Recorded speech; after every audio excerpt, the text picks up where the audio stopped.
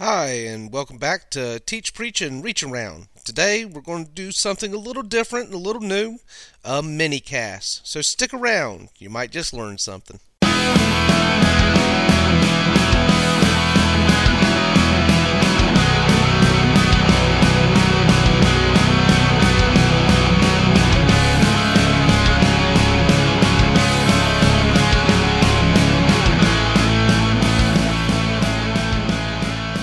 I'd like to welcome you back to, the beginning of the new year for Teach, Preach, and Reach Around. And I'm sure that you have probably missed us since we have taken the time off for the various holidays. We had a lot of family traveling between both North Carolina and Nevada, as well as within North Carolina. So, with everything going on, we decided to kind of take it easy. We had attempted to try various times to get a couple of episodes recorded, but that just did not work. But one of the things that we did decide over the holiday break was that we kind of wanted to do these mini casts, so to speak. Just an opportunity for one of us or maybe two of us to get together and kind of discuss current events, things that we've read, things that we've seen, kind of get a reaction to it and just put that out there so that we don't lose the momentum, and also because it is extremely difficult to coordinate three different people, especially living on basically the East Coast and the West Coast. So while this might have been Steven's idea, but one of the things that I've seen, this just happened last night and then this morning, was the reaction to the Meryl Streep criticism of a Donald Trump presidency. And it is, as you can imagine, kind of a double-edged sword, so to speak. The one hand, Meryl Streep has every right to criticize her soon-to-be leader. She has every right to point out the flaws that he has, as well as to do it in a public forum, which is what she did because she is an American citizen. Now, whether you agreed with what she said or not, and whether you agree with what Donald Trump did or not, is kind of immaterial because it really doesn't matter what we think. She has the right to do it, and she is a big enough person to suffer the consequences for that. What I want to respond to is the reaction to that from the President-elect Trump, and kind of my thoughts and ideas about what a president should and should not do. One of the things that he did, if you have not become aware, is to respond on his favorite social media site, Twitter. It is a unsupported opinion, and while he does have the right to respond as a private citizen, as a public figure, I think that he is completely in the wrong here. He's going to suffer criticism from various avenues in the next coming years. He is not going to be able to address each and every criticism as he has wanted to do in the past and has done in the past couple of months. I think that his use of Twitter as a politician served him well. I am very sure that his social media presence contributed to his winning of the presidency. Might not be as much of a factor as some other circumstances, but at the very least it is something that every day he was on social media responding to something that happened, responding to something that could be happening, getting his basis behind him. And whether you like it or you don't like it, he did it very effectively because it was every day that he was getting basically free publicity about what he said or did not say in the media. And whether you liked him, supported him, or did not, the fact that you were debating him was enough to get the conversation started. I don't particularly care for his tactics, but at the very least, it worked for him. One of the things that has come out from Meryl Streep's discussion, or actually monologue, was the response from the, I believe, Kellyanne Conway, one of Trump's basically mouthpieces, that went on Fox and Friends this morning to say that, Meryl Streep probably should have done something a little better, and said something to the effect of, I don't like the outcome, but he is our president, and we need to support him. And she has a very valid point. The fact of the matter is that whether you like him or hate him, he is the incoming president of the United States. And because of that, we should all be hoping that he does well as a president, for the basic fact that we are Americans and we are going to suffer the consequences, or we are going to revel in the consequences. So if he does something very, very good for America, we are going to be dealing with those consequences, and we are going to be enjoying them. But if he is making major mistakes and is putting America at risk and doing things that are detrimental to America, we are also going to have to suffer those consequences. I, for one, did not vote for him for various reasons, but that doesn't mean that I am not going to support him in the thing and hoping that he does things well. For the, again, simple fact that the consequences that he will create, I'm going to have to deal with. So I hope he does well. I don't like him. I don't particularly care for his tactics. But you know what? This idea of he's not my president, sorry, he is. If you were an American, he is your president. Like it or dislike it, he is your president, and you should hope that he does well. I remember a couple of weeks ago, Dave Chappelle said very much the same thing on his SNL introduction. I hope Donald Trump does extremely well. On a personal opinion, I don't think he is, but I hope he does. Now, that's kind of just some ideas that I had running around in my head about what happened today. But also, I kind of wanted to delve into the idea of what is presidential behavior. Things that we expect the president to do, and things that we expect the president to not do. And I think one of the things that has so many people up in arms about Donald Trump is that he is not acting the way that a president should act in our minds. And, he's talking about not living in the White House. He's talking about not having his family move in with him, for at least for a while. He's doing things that are counter to what we have become accustomed to over the past 44 presidents.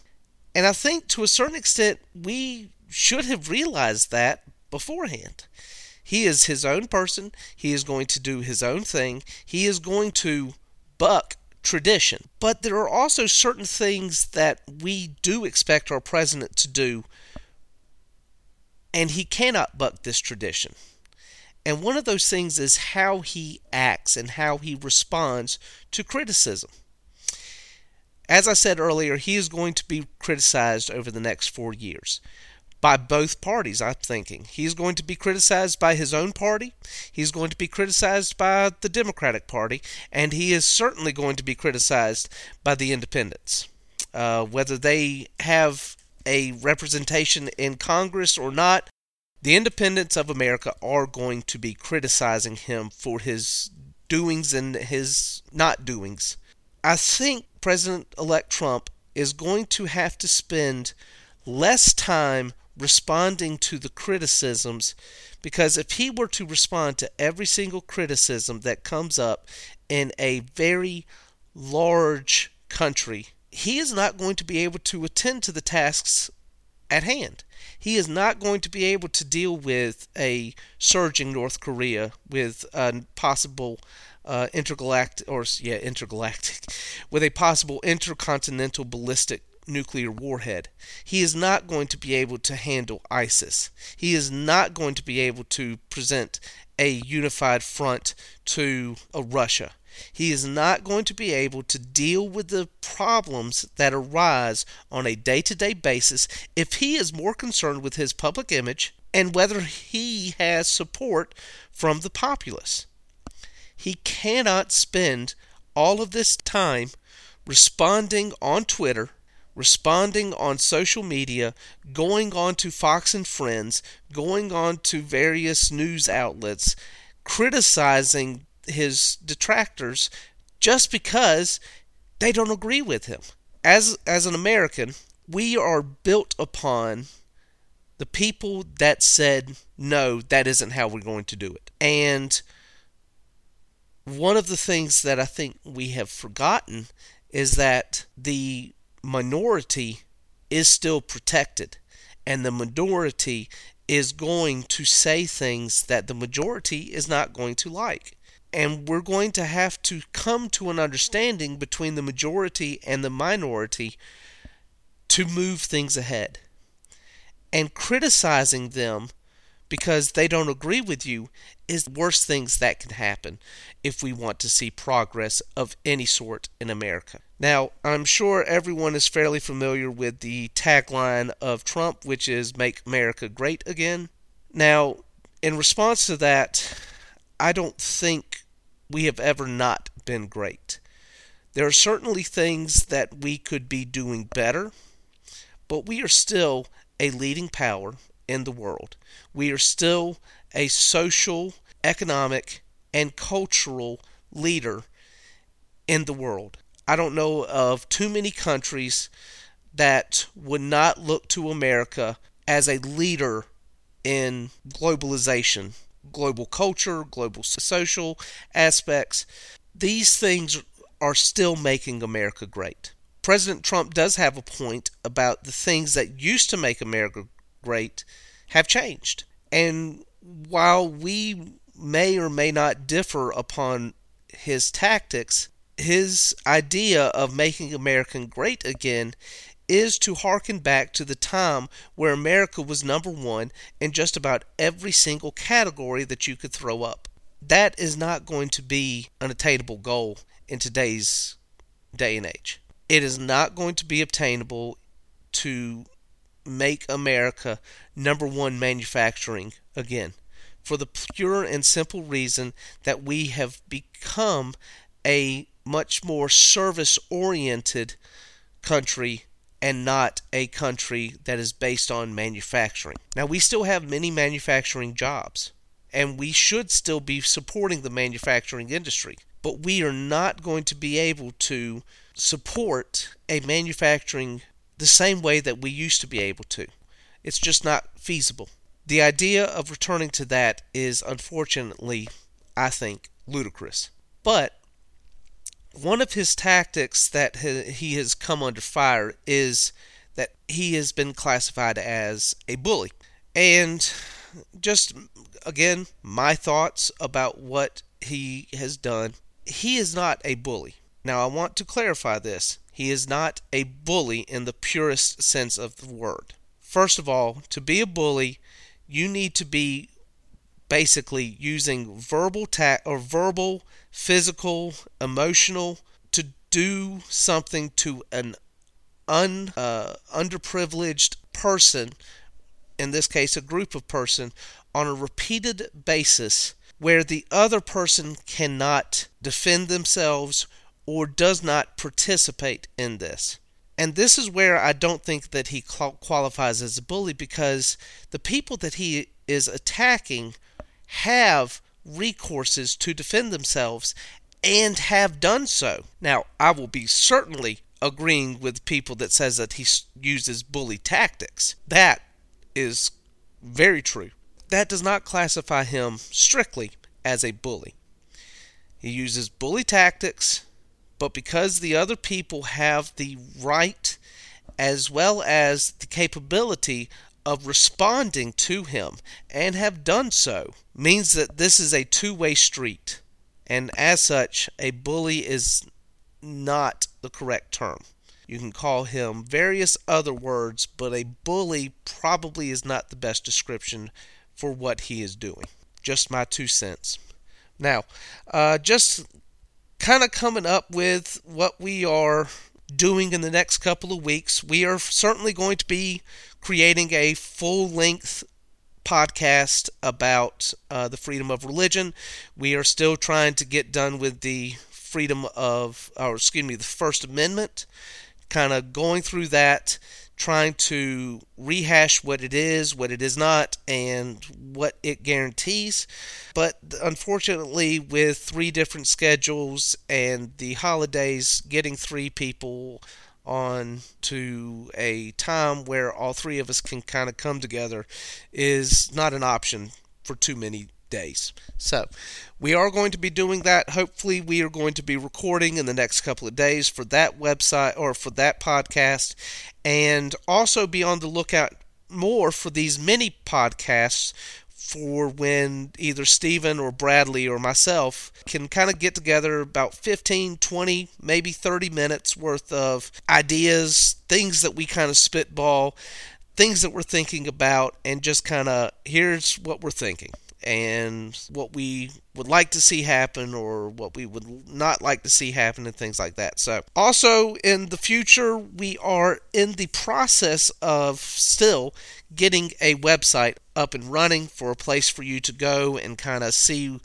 what type of research we're looking at, as well as why we think the way we do. But the last thing I want to kind of talk about is what's going on tonight with the championship game. And this is a much more personal note for the 3 of us, since all 3 of us went to and graduated from Clemson. Myself in 2004 and Stephen and Bradley in 2009. Now, the 3 of us have been longtime supporters of Clemson football, especially. We remember going to the games with our grandfather and the various family members and spending great amount of time watching the Clemson struggle during the late 80s, early 90s, and into the Tommy Bowden era starting in 99. With that in mind, I would like to wish my Clemson Tigers best of luck.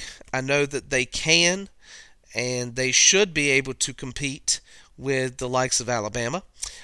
Chances are this game is going to be extremely close, and it's going to be a matter of who wants it more.